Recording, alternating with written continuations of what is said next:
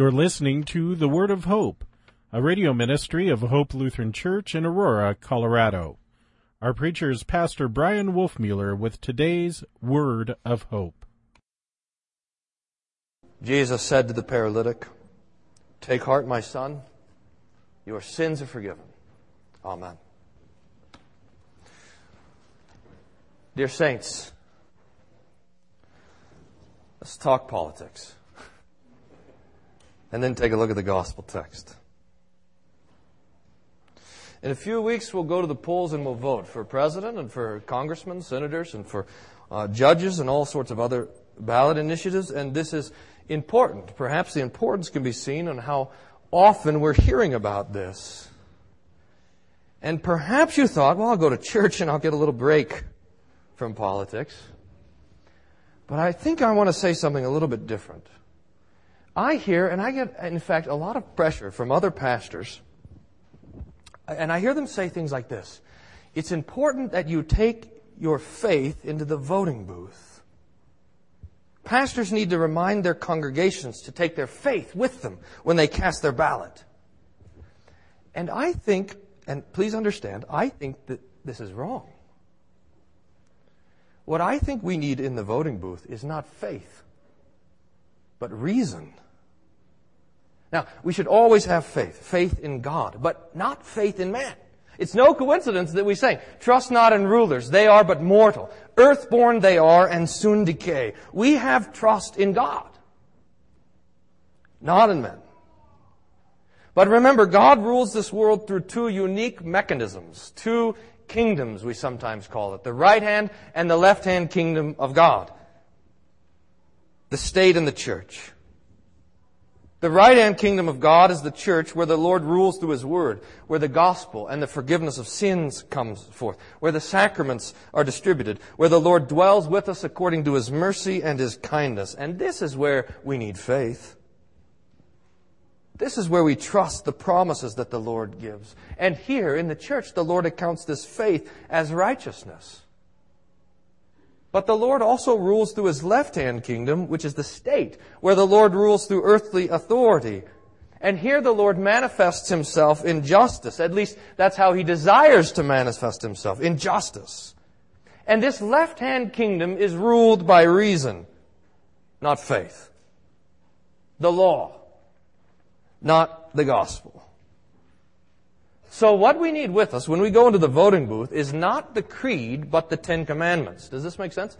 I have a feeling as I was working on this sermon that we talk about this so rarely, which is maybe my own fault, that we have to cover a lot of ground just in one shot. We don't take with us the creed, but the Ten Commandments. We're not electing in the voting booth a pastor, but a president. We don't need someone who's orthodox. We need someone who's reasonable, who by reason understands natural law, who understands that the government is there for the very purpose of keeping the laws that God has built into this creation. This means, and this might be a surprise to you, but this means that the Christian and the pagan should vote the same way if they are both reasonable people.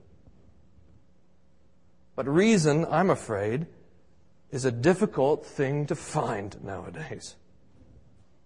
And politics, at least in our context, is at very best blustery. So we want to cut through the bluster and consider simply, how does the law, natural law, and natural reason, how does it inform our vote? Now, I printed out for you a little pamphlet, something I put together 4 years ago before the 2008 election, and that's in the bulletin, a voter's guide to the Ten Commandments, and that gets into a little bit more detail, and there you can have it in print, so you can read it yourself. It talks about especially a couple things that I'm not going to mention here in this sermon: the connection between the state and the family, and why it is that the Christian votes, namely to serve our neighbor, not to serve ourselves. So that's in there, and I encourage you to have a look at it. But here's a few other thoughts. The first is this: we understand the Ten Commandments, which we heard God giving in the Old Testament reading from Mount Sinai to the people. We understand the Ten Commandments to be a distillation of natural law. Now, remember when you were in high school and you had to read some sort of massive text, 900 pages, and you just didn't do it, and now you have to read it 2 days later.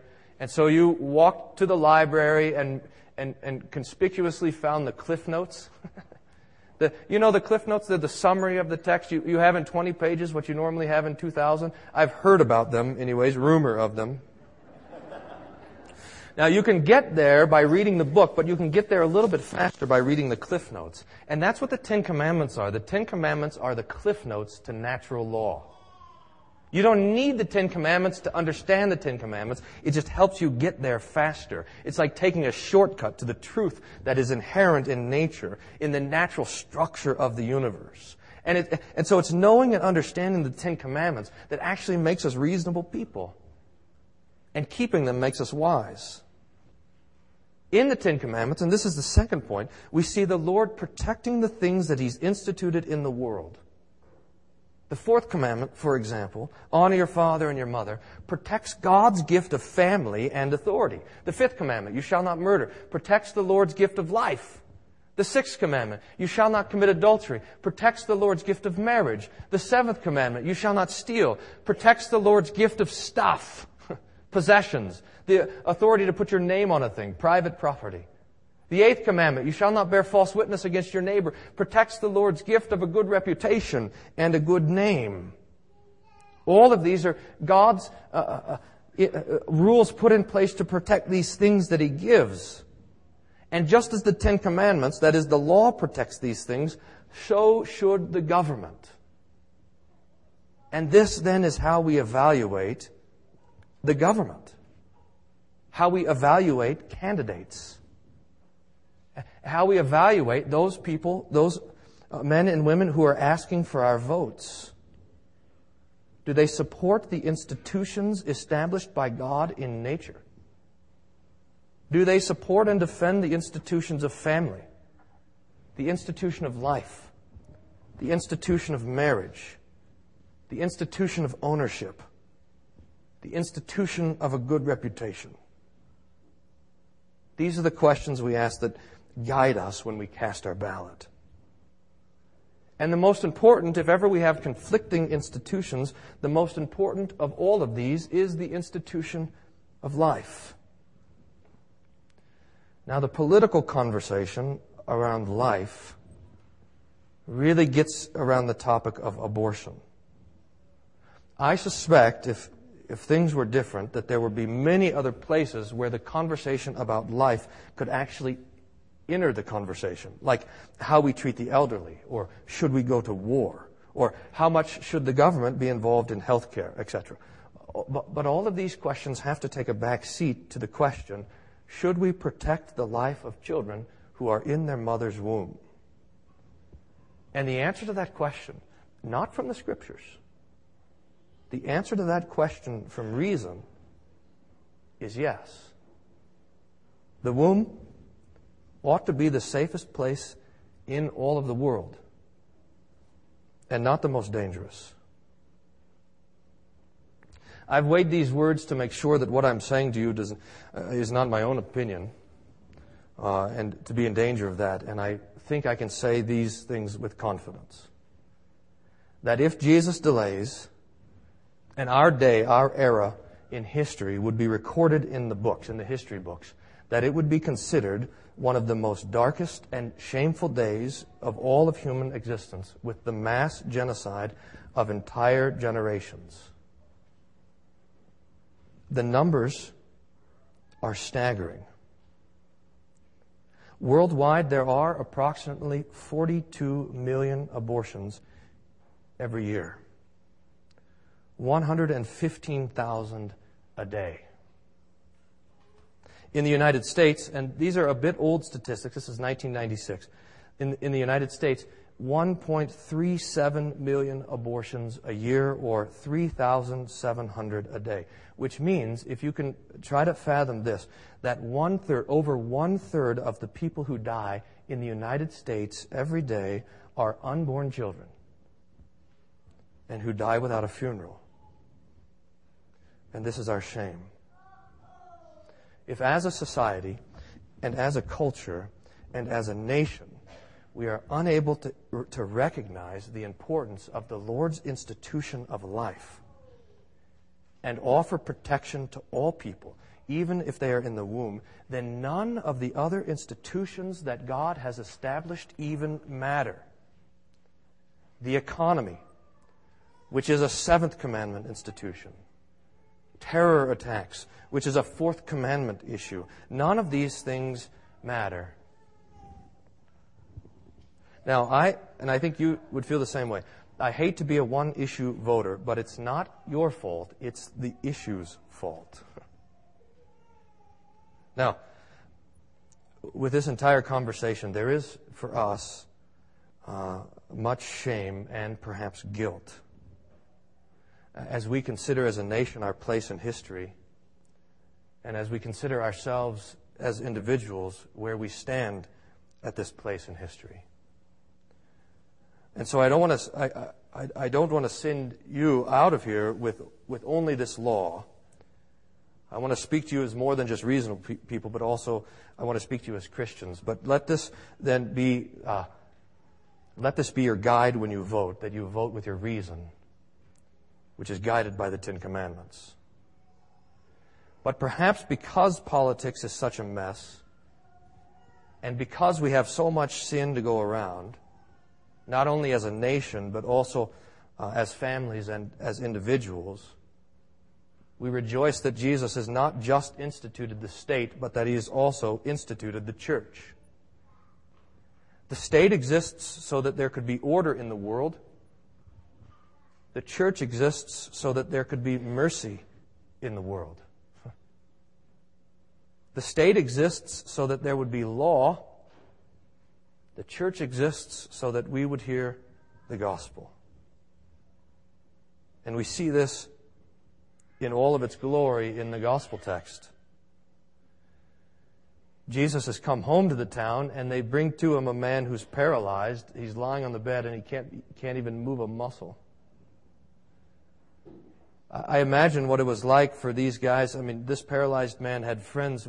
I don't know if you know many people who are so severely disabled, but one of the things that they normally don't have is friends. So it's an indication to me that this man was perhaps paralyzed in an accident later in life, and now he can't move. His buddies who used to be his friends, who he used to work with, they're able to help him in carrying him around, and they carry him to Jesus, and they lay him down in front of Jesus. And Jesus says words that are so unexpected that they are a bit shocking and maybe even offensive, not just to the Pharisees but to us. I mean, here's this man who's there on the ground and can't move an inch, and Jesus looks at him and He says to this man, "Your sins are forgiven." I suspect that everyone in the room would have said, "Jesus, are you crazy? This man doesn't need the forgiveness of sins. This man needs to move his arms. This man needs to be able to stand up, to work, to hug his family, to feed himself, to change his own clothes. This man needs muscles that pull his arms around. This man needs strength so he can stand on his own, and you're going to tell this man that his sins are forgiven?" I suspect that everyone in the room would have had that shocking reaction, except perhaps this man. And that if you could have looked close enough at his eyes to see what was in his own heart, that those words, "You are forgiven," would have set him free. His body might not have been able to move. He would have still been bound in his paralysis. But these words from Jesus would have given him life. "Your sins are forgiven." Now the Pharisees are fussing at Jesus and saying, "How can you say your sins are forgiven? Are you God?" So Jesus asks the question, what's easier to say? Your sins are forgiven, or stand up and walk? And it's a good question to consider. It's probably easier to say your sins are forgiven because no one can see if you're telling the truth or not. But probably the forgiveness of sins is the more difficult thing to do. So Jesus says that you would know that the Son of Man has authority on earth to forgive sins. He says to the paralytic man, "Rise, pick up your bed, and go home." And he does it.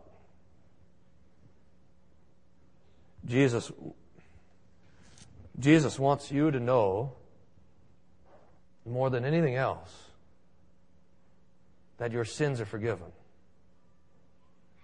Jesus wants you to know more than anything else that He loves you. Jesus wants you to know, as the most important thing for you ever to consider in your entire life, that He will let nothing stand between you and Him. Not your sin, not your death, not your suffering, not your trouble, or the trouble that surrounds you.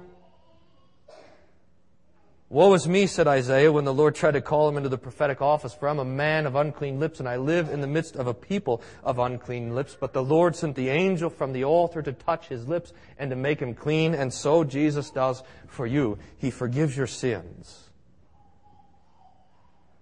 I don't know if, and I think that this is maybe just me, but it might be with you also, that every time I consider the state of this world and the darkness that surrounds us, I'm given over to a little bit of melancholy or a little bit of despair. But the gospel undoes even this.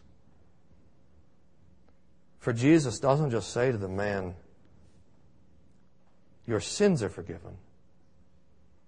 But He says to him also, take heart. Be of good cheer. For the one who forgives you is the one who has overcome the world. And the one who forgives you is the one who is returning to make all things new. The one who forgives you is the one who is the King of kings and the Lord of lords, and who sits on the throne of heaven, ruling and reigning for your sake. So, dear saints, dear Christians, dear reasonable people, take heart. Your sins are forgiven. In the name of Jesus. Amen. And now may the peace of God, which passes all understanding, guard your hearts and minds through Jesus Christ our Lord. Amen.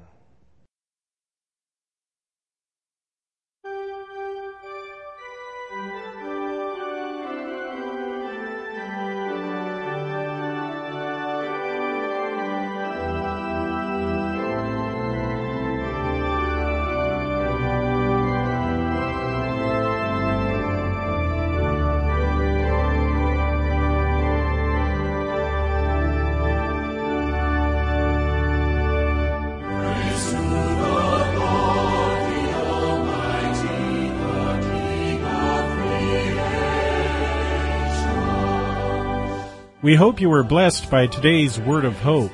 Hope Lutheran Church is located at 1345 Macon Street in Aurora, Colorado. Their weekly schedule is as follows: Sunday morning worship at 9:15, adult Bible class and youth Sunday school at 10:45 a.m. On Tuesday mornings there is a Matin service at 8:30 a.m. with a Bible class to follow at 9:30 a.m. You can find out more about Hope Lutheran Church at www.hope-aurora.org. That's www.hope-aurora.org. Until next time, may the Lord bless you and keep you in His grace.